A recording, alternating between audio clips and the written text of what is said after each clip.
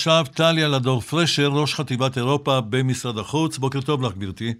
בוקר טוב, אריה. למה ישראל מצפה מארצות הברית מול פולין, עם חוק הרכוש הזה?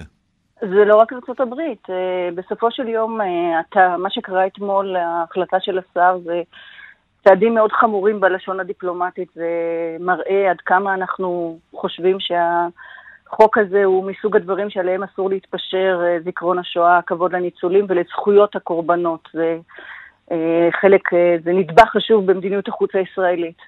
אנחנו מתאמים את הצעדים שלנו מול האמריקאים, רואים עין בעין איתם בכל הקשור לסוגיה הזאת. צפויים צעדים נוספים משותפים של וושינגטון וירושלים? אנחנו שוב, אני לא אכנס לשיחות הדיפלומטיות עצמם, אבל בהחלט אנחנו מדברים על צעדים שונים שעוד ינקטו בנושא. באיזה כיוון? מה למשל? אנחנו מדברים על צעדים דיפלומטיים מסוגים שונים שקשורים הן בזירה הבילטרלית והן בזירה המולטילטרלית.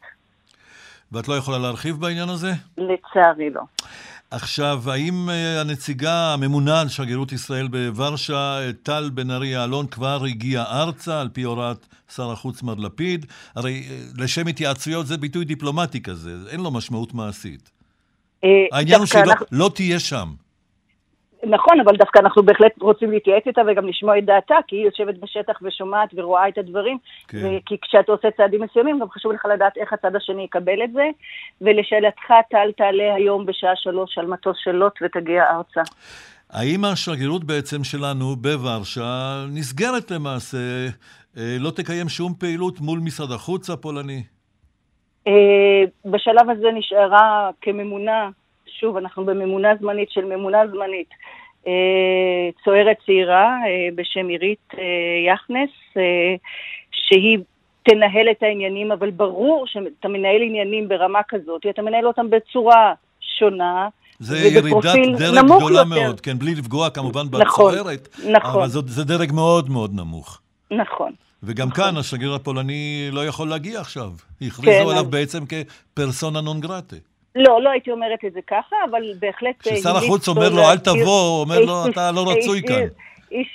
בכל זאת בדיפלומטיה יש הבדל בין שני הדברים, ולכן אני מדייקת, אבל אכן שר החוץ הציע לו להאריך את חופשתו בפולין, וגם הוסיף עוד משהו שאני חושבת שהוא גם חשוב. הוא אמר לו, ותנצל את החופשה שלך בשביל להסביר לממונים עליך, למה, או כיצד ישראל רואה את זה, ולמה זה כל כך חשוב לנו, כי ייתכן שדברים שרואים מכאן לא רואים משם.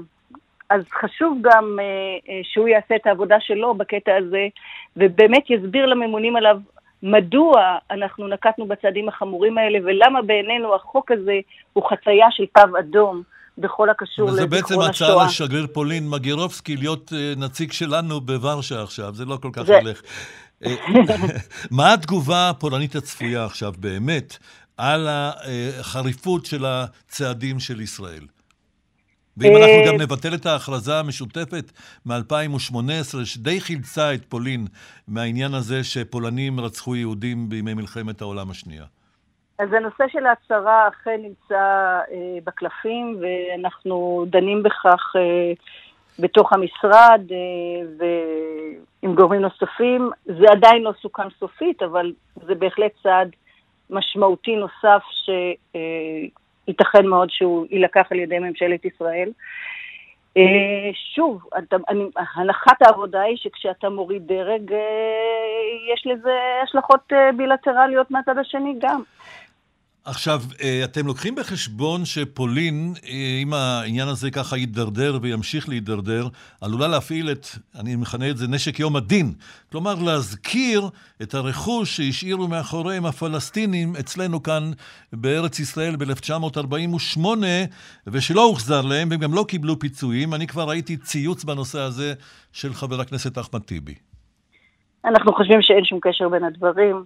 מה שהיה פה, אי אפשר להשוות שום דבר לשואה שקרתה ליהודי אירופה. ודאי, זאת נגבה וזאת שואה וזה רצח, אבל את יודעת, כשנלחמים דיפלומטית, נאמרים דברים חריפים. כן, אז לכן אני חושבת שאנחנו, אם מישהו שם יעלה את זה, אנחנו נגיד זאת בצורה הכי חריפה, שאין שום קשר בין הדברים, והם צריכים להתעסק בנושא, בבעיות ובאתגרים שמוצבים לפתחיהם, שזה להסתכל על ההיסטוריה והעבר שלהם בתקופת השואה, בצורה הכי אמיתית, וגם אם היא קשה, שהם יכולים, ולהסיק משם את המסקנות הנכונות. טליה לדור פרשר, ראש חטיבת אירופה במשרד החוץ, אני מאוד מודה לך על השיחה הזאת, בוקר טוב, שבוע טוב. תודה רבה.